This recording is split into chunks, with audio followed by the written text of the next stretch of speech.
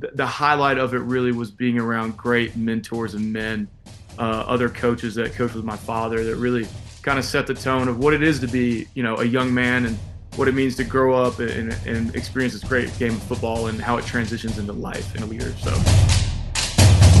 football taught me how to take that and translate that into life, into what I do now in bobsled, what I do in my career, and how I've traveled. And it's just every lesson is so applicable.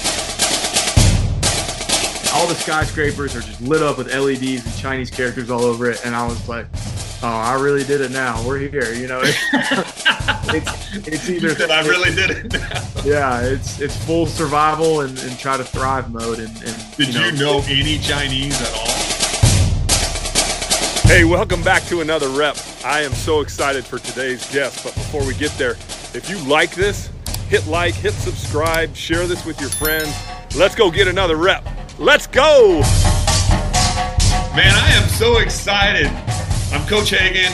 I have Elliot Markuson. He is Mike Markuson, who I've had on the show before. It's his son. And what a story, Elliot, man. You got such a great story. It's so exciting to have you on the show. Thanks for coming on. How you doing? I'm great. I'm great. Thanks for having me. I know my dad speaks really highly of you, and just it's a blessing and honor to sit down and talk with you. Like I said, I've heard a lot about you, and it really is really cool. Where the heck are you? Where in the wide world of sports are you right now? Tell everybody where you are. I know where you are, but tell everybody where you are. I'm sitting in our Airbnb in Park City downtown. I've been here for 3 weeks now. I'm here for another week. Bobsledding. Already competed in our North American Cup race here, and then I'm staying for the World Cup to get some more reps and to get some more experience on the bigger stage. So Let's go. Let's go. Let's wind this back all the way to your dad was a football coach. He and I met at Notre Dame, and then he went his way and I went my way.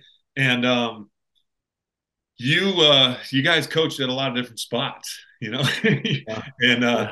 but you were mostly at Arkansas, and I don't know if you were born in Arkansas or Boise or where you were born, but No, I was actually born in Tennessee, up in Clarksville, where my mom's from. That's where my mom and dad met at Austin P. yeah. And then I don't remember anything. And then we moved to Murray State for a year, then Boise State, and then my childhood really was in Arkansas for 11 years.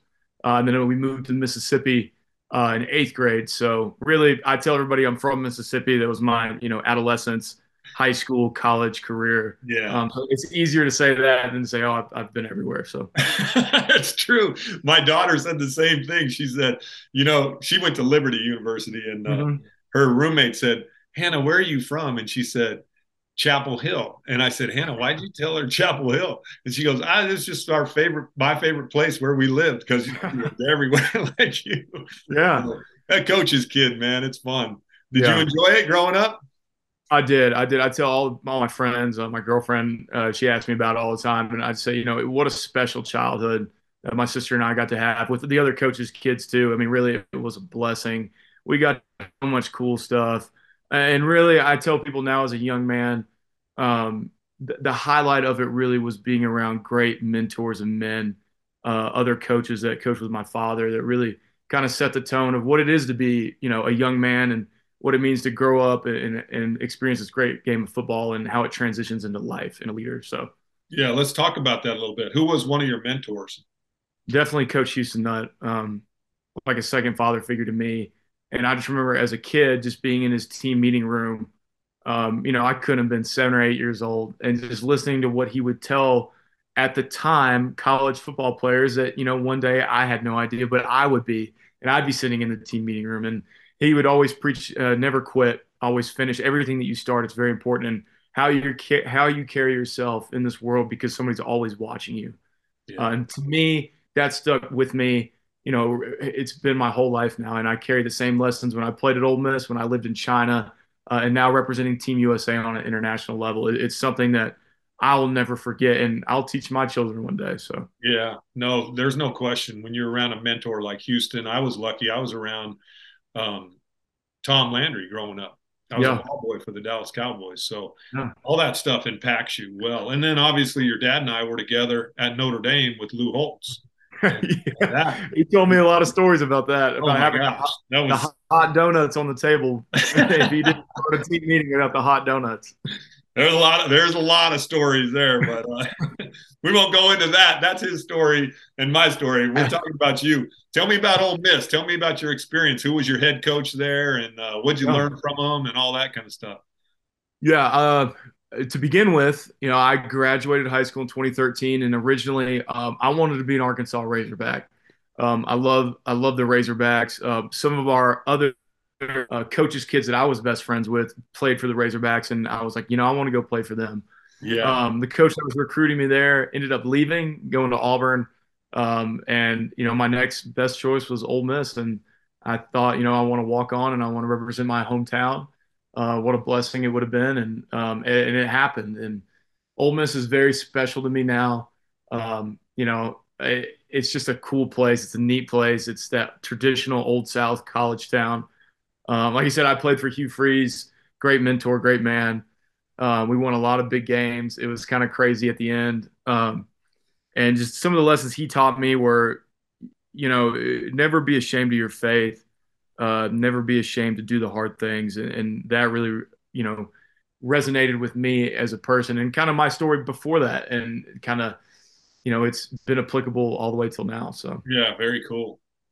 Oh, the question is Lane Kiffin going to stay? Is he going? What's going on, man? uh, I think he's going to stay. I just got off the phone with my trainer. He coached at Texas, and he asked me the same question. I think he's going to stay, but I think Hugh Freeze might be heading to Auburn, heading to the Plains. So we'll see how that goes. Oh wow, crazy, crazy football. Just football's a crazy sport. It's a great sport. Yeah, I'm obviously super biased, but what? Yeah. Tell me one or two things that football taught you, other than what you just said, Coach Nutt, don't quit, and Yeah. Coach Freeze, never be ashamed of your faith. But Yeah. I think football, one of the biggest things it taught me was it's not about myself. It's not about the name on the back. It's about what you represent on the front and the 119 other guys that you're teammates with that come from every walk of life, right? Every yeah, corner of God's green earth. And then you got to come together and you got to do one of the hardest, most collaborative team sports out there. And the camaraderie and the sportsmanship and everything that just comes together from those 6 a.m. runs in the spring and summer all the way to fall camp, trying to survive essentially. And then when it comes down to Saturdays, it's Saturday night and you're playing a tight game and, you're in that huddle with the guys and you're like, hey, man, like I'm really leaning on you now. Like I had to lean on you to finish your rep back in June. And so that to me is football taught me how to take that and translate that into life, into what I do now in bobsled, what I do in my career and how I've traveled. And it's just every lesson is so applicable. is the Egg Bowl tonight? It was Thursday night, and dang it, we lost, and that's a big game for the state of Mississippi. Oh, the Fighting Mike Leaches gotcha, huh? Yeah, the pirate, he can just dial up a game with just one little notepad, and I don't know how he does it. He's something else. So, how did you get from Ole Miss to China? You had mentioned China just a couple times Yeah, here in this short time we've been talking. So, how did yeah, you get from Ole Miss to China? And then let's talk about China and what it feels like as whatever you did. How'd you get there? What the heck did you do there? And why aren't yeah. you still there? Yeah, China. It goes back to football. When I got done playing at Ole Miss, I grew up in Oxford. I went to college, played football in Oxford, and originally I thought I wanted to be a college football coach. My dad really kind of set me down. My dad and Coach Dave Womack, whose son is Kane Womack, who obviously didn't listen to his dad. Now he's a very successful head coach. But they said, Elliot, there is so much more to life than this game and I think you should experience it. And it's hard, and when you commit to this, you have to commit fully. Mm-hmm. And to me, I didn't think I was ready to fully commit to that. I think I was like 80%. And if I wasn't 100, I wasn't going to do it. 80% wouldn't cut it. Yeah. And then after that, I have a really great relationship with the athletic director at Ole Miss, Keith Carter, and I had a job lined up, internship with the athletic department and getting my grad degree and kind of taking that track back into the AD world. And then I really sat down. I prayed a lot about it. And I didn't want to be in Oxford anymore. And God kind of put this opportunity in front of me and said, "Hey, let's go overseas." And so I've always loved to travel. I like to experience new places. I think of it like a challenge. Can I survive? Essentially, like I moved around a lot as a kid, being a coach's son, and I think that is kind of my friends joke with me now, and they say, "Well, you're that's kind of what translated this. You're Yeah. kind of a no." Uh, and so I just kind of put some feelers out there and got hired as an English teacher. Oh, Um, wow. and so, ironically, I taught English. I'm from Mississippi. I barely speak English, but I was a English teacher. And so I moved to a city called Ningbo. It's 8 million people. It's a small city. It's the size of Manhattan, which is just about 2 hours south of Shanghai. So just in that big Shanghai metroplex, basically where I live. How For many people live in Shanghai? 20, 22 mil, something What? ridiculous. Yeah, Are they all just stacked on top of each other in high rises? yeah, oh yeah, it's another world. And I remember it took about 3 or 4 months to get all the paperwork, the visas, everything completed. I remember being on the plane. It was a 22-hour flight to China. And I remember landing. We were coming in at night. We flew from Los Angeles to a city called Guangzhou, and we're coming into land, and all the skyscrapers are just lit up with LEDs and Chinese characters all over it. And I was like, "Oh, I really did it now. We're here." It's You either said I really did it now. yeah, it's full survival and try to thrive mode, and Did you know any Chinese at all? zero, Zero. zero Were you Chinese. coaching football or anything? Yeah, so I was an English teacher at a private institution. I had 110 total Chinese students. Um, and on the side, I volunteer coached the international high school's football team. And then while we were there, I got plugged in with the American football scene in China, which is very niche. A guy who played football in Michigan, who'd been living there for like 10 years, he reached out to me, and he was doing some partnerships with the NFL in China. And so they hired me and they hired my dad to do a football camp, coaching Chinese coaches and semi-pro players. Oh, So they got to wow. fly my dad out. And so everywhere I go, American football is always still in the mix just because of my background and love for the game. That's right. So That's right. So what does American football look like in China? it is so goofy and they love it. It is, they absolutely love it. I wish I could share the pictures with you from our camp. We had one guy had a mouthpiece made out of duct tape. It was, they love it, and they love all American sports. They love basketball, and football's really starting to gain a lot of traction there. And a lot of my friends that I still talk to, and they keep up with it. And there's a NFL player from Shanghai, Taylor Rapp. He's a safety, plays for the Chargers, I believe. No, the Rams. And eventually, I think NFL will end up playing games in Shanghai. I think it's trying to move it that way, and to be kind of on the forefront of that journey and world. It's really cool. So How were the coaches? Could they speak English well or yeah. The Chinese coaches could speak English. It was part of the prerequisite to be in the camp. yeah. Um, and so that was really cool to sit down. And I drew up a linebacker, basically tips and tricks and playbook for different coverages and different blitzes, and was like, here's my knowledge from Ole Miss and Monty Kiffin's Tampa 2 defense, and here you go. Just try to figure it out. Did how do the are they fast? Are they violent or is it all a version of the above? Violent, not so much. There's some good, quick guys, and then I'll tell you what. As you get more north into China, Beijing, Inner Mongolia, now, as you get closer to that border, they get bigger. So you really go from southern China to be a little bit smaller, to you get to the very top in the northern areas, and there were some pretty big boys that could probably come over here and play in the SEC as offensive and defensive linemen. Yeah. So you were actually coaching a football team over there. I coached a football team in Italy. It was really fun. Yeah, Yeah, that was super yeah. fun. The high school team that I coached was pretty much bare bones, but they would play some games over the weekends, and I think we had 25 guys on the roster, and so getting them to play both ways and trying to teach them how to run the football, it was a project. Did any of them ever ask you about your faith, like your Christian faith or anything? Yeah, I had a few that did. And the cool thing while I was in China, I learned that China has it is the fastest growing population of Christians in the world. Really? And it has the biggest. I think there's like a year cap. I think in the next few years it will be the biggest population of Christian believers in the world. Most of that's underground, which is in its own right is sad, but it's also really cool to meet and talk to other Christians overseas, especially in China. I had a girl that I worked with. I wear a cross necklace, and she pointed out one day, and she goes, "I really like that. My family and I are Christians." And I was like, "Oh wow!" Like that is to hear that. It's so humbling to share my faith with our brothers and sisters over there. It Yeah. means to me. So Yeah. I think our sport, I mean, I think we kind of, I don't know, maybe we overlook the emphasis of our sport or everybody's sport as we can be missionary within that sport. right, And it attracts the sport initially attracts you, but then there's so much more to it when you get to get the relationship of being able to talk to the guys on the team. I right, know that's how I felt when I was in Italy. It was fun. It was a lot of fun.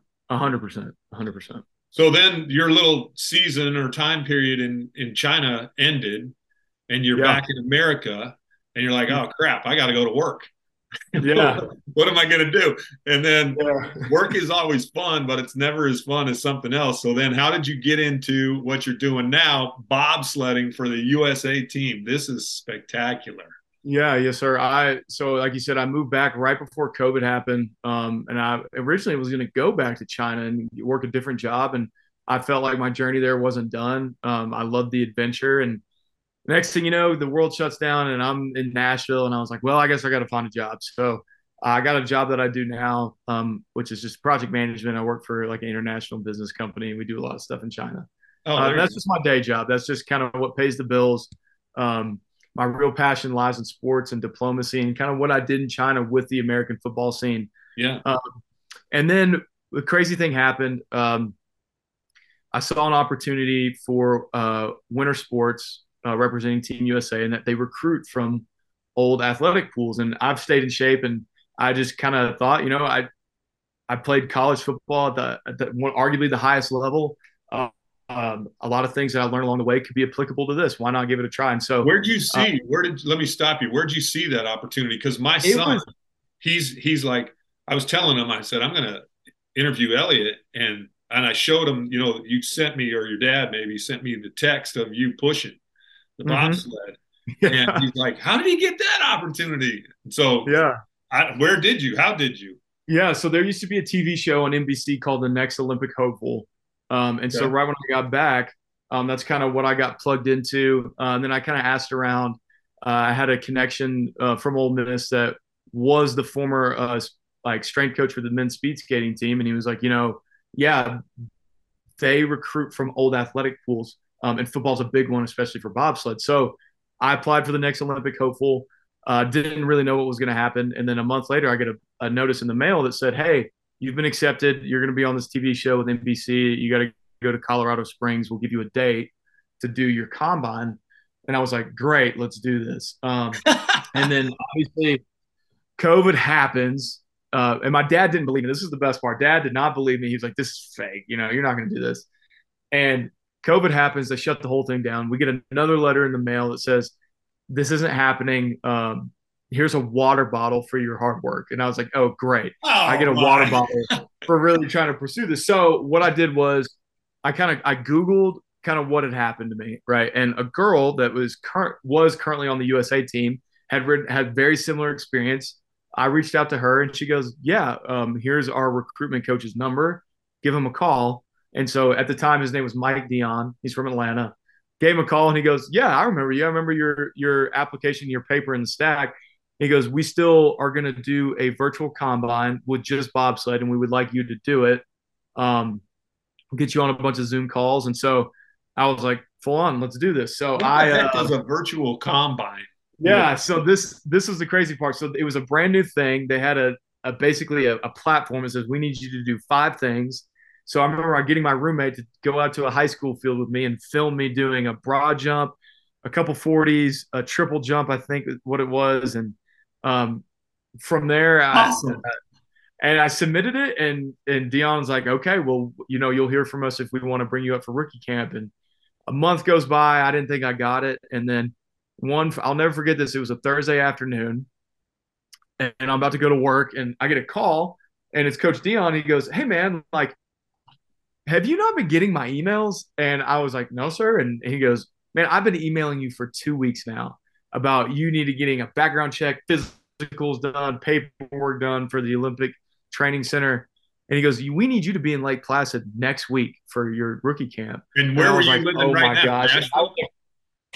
I was in Nashville, and I had prayed so hard for it. I wanted it so bad, and God really opened that door for me in such a funny way. And I always look back at it now as a lesson to say, hey, Check your it might emails. not always be your timing.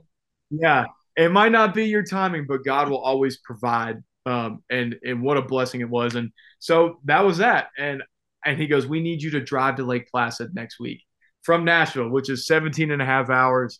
Let's And I was go. like, I'm sold. And so I remember telling my mom and dad, and my dad was like, "Oh, you're really doing this? This is real." And I was like, "This is real." So, um, yeah. So I drove. This was back in 2020.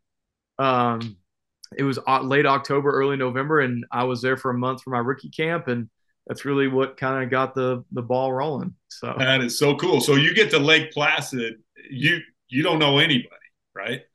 don't know anybody. We're actually staying off site from the Olympic Training Center because of COVID rules. So we stayed at this little old resort, and we stayed there for a month. And those guys that were in the rookie camp with me are now, a couple of them are competing on the World Cup circuit, and great guys. One of them, Manio Mitchell, was a silver medalist in the London Olympics and for the men's 4x400 meter relay. Oh man, Um, track star dude.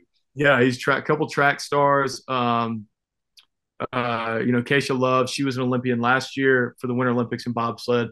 So it was really cool. My rookie class was really, really neat, and we really grew as a family because, like football, right? You come from every Yeah. different walk of life, and I was the only football player there. So of course, all the track kids were like, "You football players, you're just so arrogant and just so." I'm like, okay, but yeah, it was great, and then so I did that. Kind of took and then my training really started and I was learning like, okay, if I want to do the sport, I need to really define my keys to victory. And what that Yeah. is So yeah, let's talk about that. Let's talk yeah. about what your training looked like and what are the keys to victory to become. You're a pusher, which Yes, is sir. different than the pilot. And do Yep. you only do a 2-man or do you also do a 4-man? So I do both. Really, technically, if you boil it down to real competition, I will just do the 4-man. The 2-man push athlete is the most athletic guy on the team. I did it this year with my pilot in the North American Cup because we didn't do 4-man. But in a real environment, I will be a side pusher on the 4-man team. Okay. But yeah, I tell people I'm the mush dog, right? I'm the sled dog. You push and you get in, and I do one of three things in the back of the sled. That's sing, count the turns, or pray, or a mixture of the three. Right? I just try to. All of the three. Yeah, I I just try mean, to how pick a fast spot. you're going? Like 85 miles an hour, aren't you? Yeah, 80, 85 miles an hour in the 4-man, and it's an experience that your body just is not used to. And every time, I've done probably 60 plus runs now, and every time I get in a sled, I'm just like, it's pretty. I mean, you're folded in half in the back like a lawn chair, Yeah. and you're fighting 6 G's of pressure. My cousin's a pilot in the Navy, and he's like, "Man, you handle the same amount of G force that we do in our planes." And I Is was it like, "Yeah, really 6 G's on those it, turns? it can be 6 G's, yes, sir. Yep, Dang. yeah, and Wow. it'll humble you pretty quickly, and So it'll what's a teach training you." day look like or feel like? Tell everybody. Yeah, so on a bobsled training day, you show up to the track, you get this. It's 20%. No, I wouldn't even say that. 10% of the sport is actually sliding.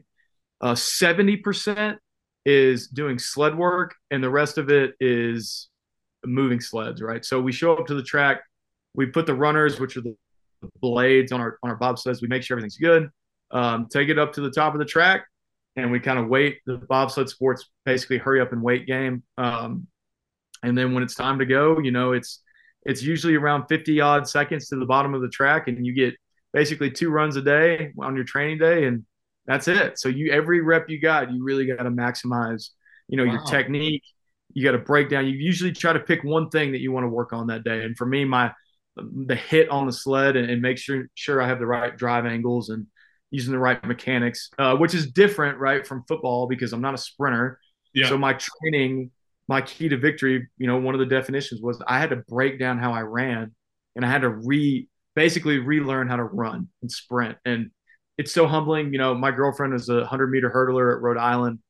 Some of my best friends like Manio, track star, and they're really coaching me and teaching me like, hey, you have the tenacity and toughness of football, but you really got to learn again how to run. And so that has been the hardest challenge, but it's one I'm happy to tackle. Yeah, super cool. So is there a lot of weight room time, or is there like, do you push sleds on dry land too? Or Yeah, we have a dry land push track in Lake Placid. Obviously a prowler, at home, or just a wheeled sled is as good as we can get besides our ice house.